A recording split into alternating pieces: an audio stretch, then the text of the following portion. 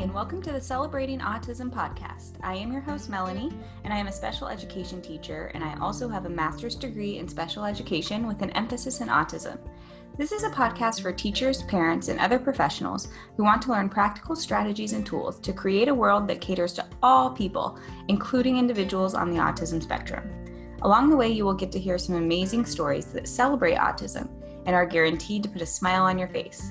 So let's get started on our journey to making our world a more inclusive place, one strategy at a time, along with improving the lives of people with autism and their families. In this episode today, we are kicking off 2021, talking about what I'm going to do coming back from break in my classroom, what new things I'm going to incorporate virtually, what I've been doing already, and just kind of reset.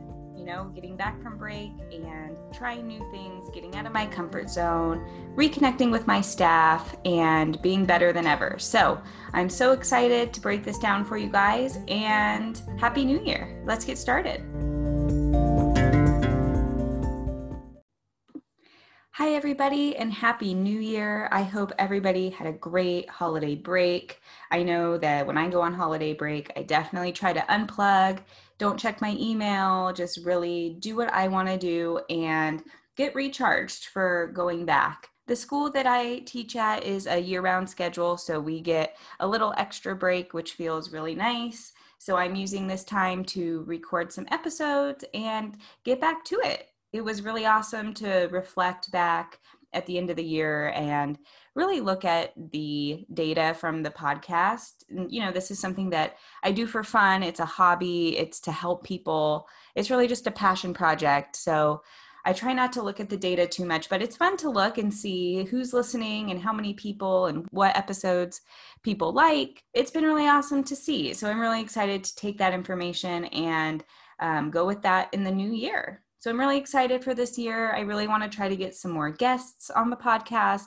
It's been so fun hearing other people's stories, especially that 2-part episode series with Tracy McDonald from Autism Speaks. That was one of my favorite experiences recording this podcast. So I'm really hoping to do some of that and really just help you guys with whatever you need. So today I just want to talk about attendance and participation during virtual learning. So I have had really, really great success doing this so far.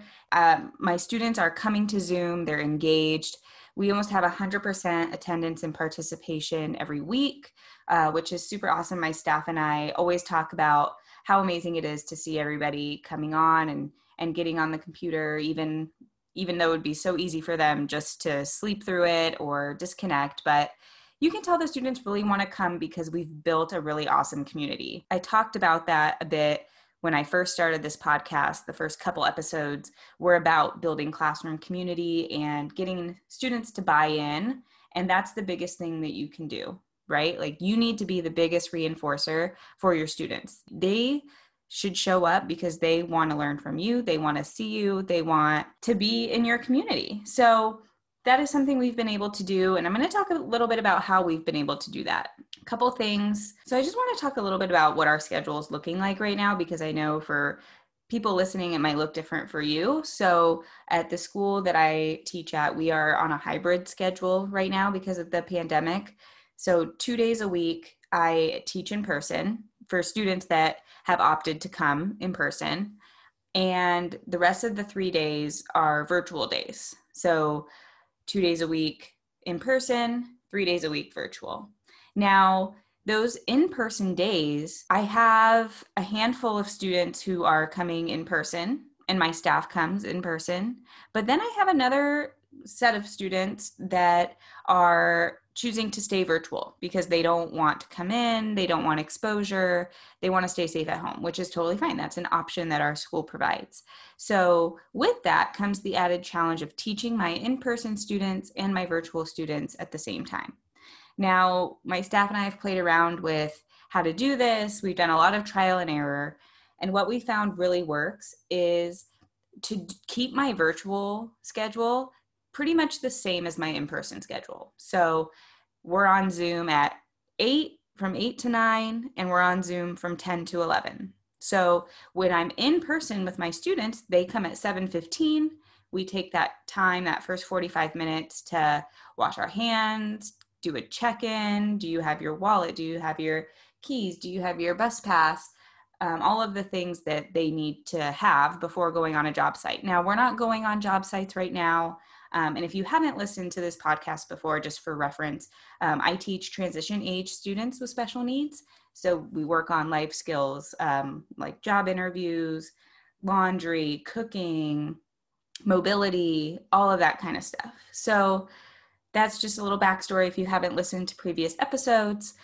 So yeah, those 45 minutes when they come in is really important just to make sure we're set up for the day. And that 45 minutes goes by so quick. All of a sudden it's 8 o'clock and I got to get on Zoom for my virtual students. So I pull up Zoom on my teacher computer that is hooked up to a projection system. So I can project my students on Zoom on the big screen so that my in-person students can see them. So that's really fun, and that's awesome that they can see them. And then you have to think, okay, well, how are my virtual students going to see my in-person students? So that's kind of where the trial and error came in. So what we did was I would bring my personal laptop that has a webcam, and I set it up on like a moving stand that I can be on Zoom on that computer, and I can be on Zoom on my teacher computer. And we one of my staff members just takes the computer around to my in-person students so that the virtual students can see the in-person students. Kind of hard to explain on this podcast through words. It's more of like, you'd have to kind of see it. So I hope that you could kind of follow what that looks like. So that's been working really well for us, really maintaining that community. Even though some students are in person, some are virtual on those 2 days, everybody still feels a part of the class. Everybody's still involved. I'm sharing my screen on my teacher computer so everyone can see it. My in-person students can see it on the big screen on the projector, and my virtual students can obviously see it because I'm sharing my screen on Zoom. So that's been really awesome for really continuing to make that community strong and special. Another thing that has been really awesome is getting creative with Google Slides. So I don't know if any of you are using Google Slides, but it is such an awesome tool for independent work and also teaching group lessons. You can do, drag and drop. You can embed videos. It's really, really a great tool. And you can even challenge your students to make their own Google Slides, which is something that we want to do moving forward now that they've been familiar with doing Google Slide activities that have been assigned to them. It's been really great because you can make a copy of a Google Slide if you really liked the way that you formatted it, and then you can just change the text on each slide to fit whatever theme you're doing. So for example, if you're doing budgeting and you want to do a mobility, but you really liked the theme, you really liked the work you put into add your Bitmoji or make the slides different colors or put in backgrounds or certain fonts, and you don't want to redo that all again on your mobility slide presentation, then just make a copy of your budgeting presentation and then just switch it around to fit your mobility lesson. So that's been really awesome. And I did just mention Bitmoji. That has been so much fun to include your Bitmoji into your Google Slides. There's so many options with your little character. It just makes the lessons more engaging and the students really enjoy it. Something else I've been doing with Bitmoji is I will give a student remote control access, which is something that you can do on Zoom if the student is not on a Chromebook. So keep in mind, it doesn't work on an iPad, it doesn't work on a Chromebook, but if a student is on a desktop or if they're on a laptop, you can give your students remote control access when you're sharing your screen, and then they can control the drag and drop if you're doing Google Slides. So for our morning meeting, we have a Google Slide presentation that we use from the SPED Adulting, Adulting Made Easy, which is super awesome. She is so amazing. And I give remote control access to one of my students, and she is in charge of running the morning meeting, which is super awesome. She wants to be a teacher. She really loves doing the morning meeting, and then she can put her own Bitmojis into it too. So that's been a really awesome added feature in Zoom that I've been playing with and really, really like. Another really cool thing about Zoom that we've been using a lot are the breakout rooms. So if you're the host of the meeting, you can create small groups, and it's really awesome, especially with staff, because you can put your staff or even two staff in a breakout room with a group of students, and they can be working on, whatever you want them to work on. So for example, if the way I use it is I love using it for budgeting, because we have a lot of different ability groups in our class. And, I have some students that are working on calculator skills, but then some students who are taking it to the next level and really filling out their budgeting sheet with deposits and withdrawals and current balance. And then I have another subset of students that are really taking it to the next level and budgeting out big numbers. So, multiple life expenses. So rent, groceries, bills, maybe a car payment, maybe a bus pass.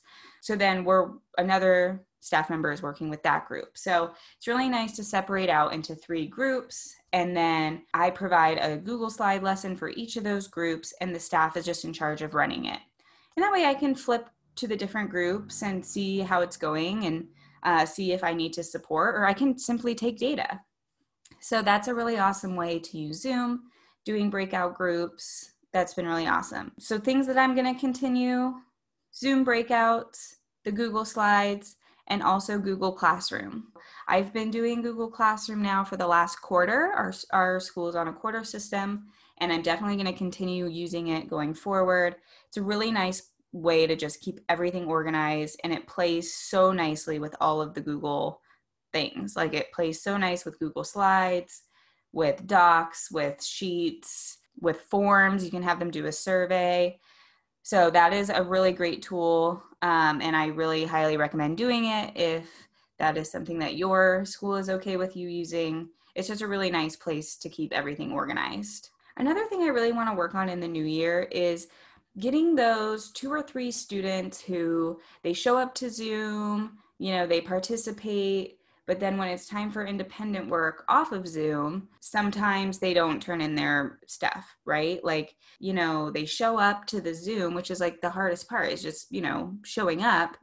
And then, the independent part is after lunch, and I'm waiting for them to turn in their work, and nothing comes in. So I only have about 2 or 3 students who are in that category, and that's a goal of mine this year, is really trying to pull them in more, really trying to connect. And maybe some ways I can do that are getting into a breakout group and talking with them, asking, why this isn't getting done. Maybe I can set up a separate Zoom with them in the afternoon so that we're doing the work together, just to ensure that it's getting done. That's definitely going to be a goal of mine going forward. And adding more small group Zoom times for my staff. I know that they are really interested in wanting to do that. So I really want to incorporate times in our schedule where my staff is on Zoom with a group of students working on specific IEP goals and taking data on those. That's something that I definitely want to do more of going forward. And I'm just so lucky to have awesome staff that really love their job and really want to work in small groups and really connect with the students, because when your staff is bought in, it really makes that community so much better. And it just makes it so that everybody's on the same page and everybody wants to be there. And when students really see that the whole team wants to be there and is there for them, that is huge. I mean, that's just what students need and what they want, and why we're here doing the jobs that we're doing. So that's just a couple things that I'm really excited about going into the new year, a couple things that I want to work on. And I really wanted this first episode to just be a recap of, everything that I want to do going forward, and just to refresh everybody, and just to refresh, it's kind of just like a brain dump of everything that I've been doing and things that I want to do. And maybe that resonates with you. And I would love to hear from you guys. What kind of episode topics you would love to hear. So please connect with me on Instagram at the Celebrating Autism Instagram page. I would really love to hear from you guys. I'd love to hear some fresh ideas, and I'm really excited to get some guests going in here and just to hear people's stories. I got a lot of really awesome feedback about my series with Tracy McDonald, and people really loved hearing her story and were really inspired by her. So I really want to do more of that. And please connect with me again at the Celebrating Autism podcast Instagram. You can send me a message. And I would really love to hear from you guys. I hope everybody is staying safe and healthy going into the new year, and making sure you're giving your students or your clients or your children so much love and hugs, and making sure that you as their model are there for them, and they just look to that so much. So hope everybody's doing well. Really so happy to be back connecting with you guys, and I look forward to hearing from you. So have a great week, and I'll see you next time. Thanks.